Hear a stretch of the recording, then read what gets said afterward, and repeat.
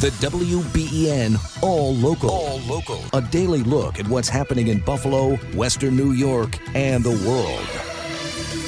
I'm Susan Rose. Brian's off today. I'll be back tomorrow morning. 'Tis the season for porch pirates. It's the height of the holiday shipping season. Deliveries are being made from morning till night. WBEN's Brayton Wilson is here with ways to protect your packages and deliveries. The holiday season is in full swing, and many people are likely expecting the arrival of several packages in the coming weeks with products set to be exchanged as gifts for friends and loved ones.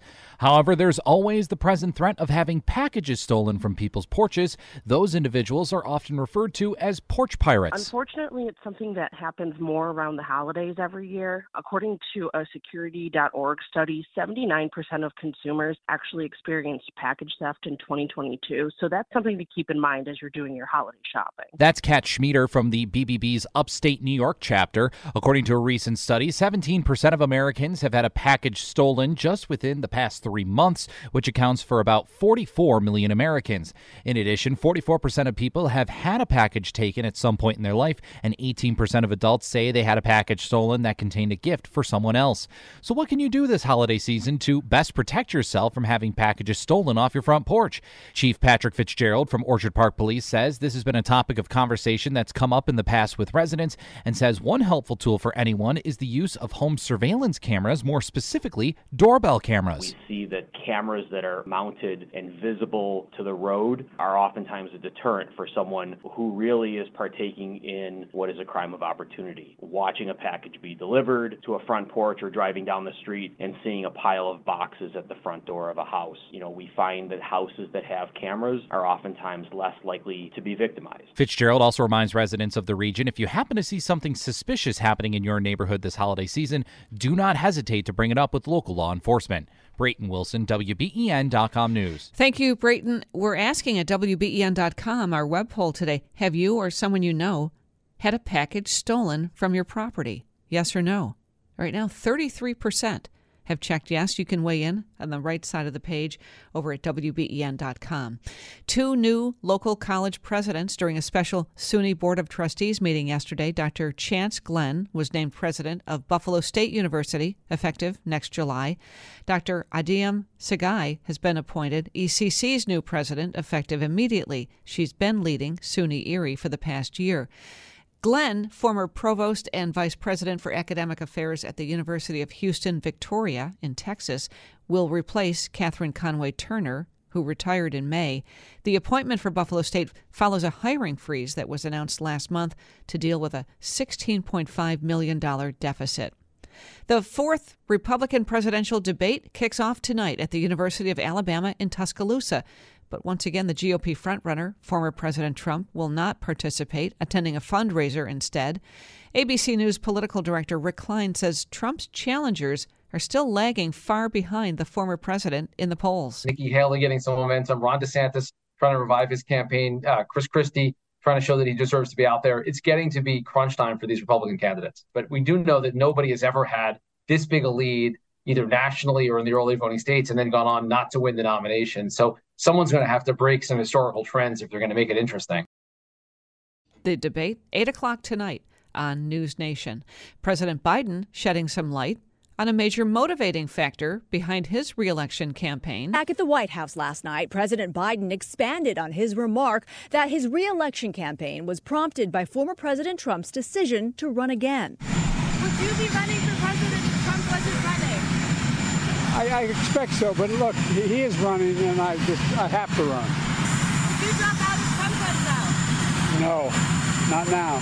Earlier, Biden made headlines at a closed-door fundraiser when he said, quote, if Trump wasn't running, I'm not sure I'd be running. The statement came as he portrayed Trump as a threat to democracy. That's Andrea Fujii. The FBI delivering a dire warning to Congress about terror threats to the U.S. and the need to renew a law that lets law enforcement spot those threats before it's too late. FBI Director Christopher Wray saying there are blinking red warning lights everywhere, that he's never seen this many terror threats elevated all at the same time. The FBI director testifying before the Senate Judiciary Committee, urging them to renew a law that lets government listen in on overseas terror suspects before that law expires at the end of the year, saying it is a tool that could avoid another catastrophic attack on the U.S. Well, more in depth on this coming up this hour. The former Alaska Airlines pilot, who is accused of trying to crash a plane full of passengers heading to San Francisco in October, will avoid attempted murder charges. The pilot's attorneys say he had taken magic mushrooms a few days before the flight. Former Alaska Airlines Captain Joseph Emerson's attorneys say he was in a dream state and had been depressed when he tried to pull the cockpit levers to kill the engines, and that he did not have any criminal intent. A Multnomah County, Oregon grand jury apparently agreeing and has decided not to go with the original 83 counts of attempted murder that Emerson had been charged with, instead choosing 83 counts of recklessly endangering another person and 1 count of recklessly endangering an aircraft. With the attempted murder counts going away, Emerson's defense team says it plans to get him out of jail by the end of the week. Alex Stone, ABC News. All right, and now on to the Sabres. Sabres on the losing end of their 4th game in a row last night, falling to Detroit 5-3. The team fell behind early once again, going into intermission down 2 goals. It was the 4th game in a row the Sabres fell behind by 2 or more goals in the first period. Forward Jeff Skinner spoke about the team's poor start after the game. Yeah, I mean, not a good enough start. Obviously, we get behind 2 goals going into the second period. It's going to be tough to climb out of. Yeah, obviously something we've been struggling with, and every game is different in its own way, and we just have to find a way to battle through that part of our game and get on the right side of some of those start first periods. Skinner had one of the Sabre goals last night. Casey Mittelstadt, Rasmus Dahlin among the other goal scorers. It'll be an uphill battle to end the losing streak as the Sabres head to Boston tomorrow for a 7 o'clock face-off. By the way, Patrick Kane did not make his debut last night for the Detroit Red Wings. The Bills, they return to work today after the bye. Week 14 has the Bills on the road in Kansas City Sunday. And Dion Dawkins was named the Walter Payton Man of the Year nominee once again by the Buffalo Bills. Good luck to him. And how about this? If you searched online for information this year about a certain AI chatbot, you're not alone. Do you remember what you searched for this year? Wikipedia does. The Wikipedia Foundation, the nonprofit which runs the publicly edited online encyclopedia, says its English language version topped 84 billion views this year. The most popular topic, ChatGPT. That was followed by the annual list of deaths, which usually gets high traffic every year, the Cricket World Cup, Barbenheimer, and Taylor Swift. Daria Albinger, ABC News. All right, there you go. Taylor Swift. Can we go a day without having her in the news? I don't think so. No, not in 2023. And you know what? I'm already going to say that for 2024. I just feel that that's the way it's going. Interesting, because this morning, Time Magazine's Person of the Year is announced. Yeah, what time is that? Huh. I don't know exactly, 7 or 8. So it will be during this show? It'll be during the show. Oh, this is probably the first time in a while I'm actually really interested to see, because there are so many, I think, good choices. Yeah, that short list had 9 people on it. Yeah, and knowing Time, they'll go with the wrong choice. Yeah. Right, that happens a lot lately, doesn't it? Yeah, they're trying to sell subscriptions. Yeah, I mean, do people buy Time Magazine anymore? Not only do I not know if people buy it, I don't see it at the cash register. I don't think I do either. You know, they actually still make them, the actual magazine. Right. I mean, you see People, you see Us, you see the Life magazine special. Right. I can't remember the last time I've seen a physical copy of Time magazine. That's a good point. Your exclusive WBEN 7 weather forecast. Some light snow to start our day. Mostly cloudy skies this afternoon. Temperatures in the low 30s. Tonight, clouds on the increase. We'll see another round of snow arrive toward Thursday morning with overnight lows in the low 30s. Snow in the morning, rain and snow late Thursday morning before the precipitation comes to an end with highs near 40 tomorrow. With your exclusive WBEN 7 weather forecast, I'm Chief Meteorologist Aaron Minkowski. Taylor Swift has been selected this morning as Time Magazine's Person of the Year. We're talking about it with our own Rob Lucas from Lucas on Life, from David Bellavia's show, who's our pop culture expert here. Rob, is this any surprise to you? Well, I'm just glad they selected somebody who was positive, because as I looked at the short list of a Person of the Year, I think it's a salute to negativity. I mean, look at all the negatives on this list. You start with the Hollywood strikers. They did good things, but that was kind of a negative story. Anybody political, the head of China, Xi Jinping, did I say that right? Hope so. Sam Altman, who he may have done the things that are going to most affect people's lives in the future with ChatGPT and the head of AI, but really he's a negative because he's creating things that are going to cost a lot of people jobs in the future. The Trump prosecutors, negative. Vladimir Putin, negative. King Charles III, most would say negative. Jerome Powell, most would say, who is that? I had to look up. Federal Reserve Chairman, negative. If it deals with money, it's negative. So the positives on there were Taylor Swift and Barbie. What does that tell you about the list? That's a great observation. But I was looking through the list, with the news lens. You look through it through a different lens. I still came up with Taylor Swift. I mean, she's single-handedly lifted up this economy this year, hasn't she? First of all, anybody who owns a theater should, I said before, genuflect toward her because she packed theaters all over with the film of her tour. And somebody affecting everything from music to movies to now the NFL, it's who'd have thunk it? And so it was the obvious choice for Taylor Swift to be Person of the Year. The other thing that was kind of like, when you texted me about this, Time Magazine, I thought, is there still a Time Magazine? Is this the only time of the year that people even think of Time Magazine? I was going to ask you that, yeah. Yeah, okay, this is on Wikipedia, so it's got to be true. In 2012, Time Magazine had a circulation of 3.3 million.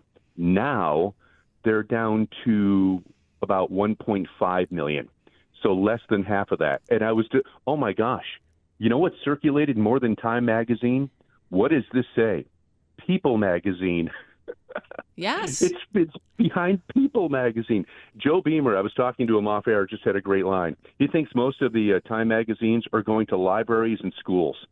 They must be, because right we were talking earlier, and neither one of us could remember seeing one at the checkout at a grocery store.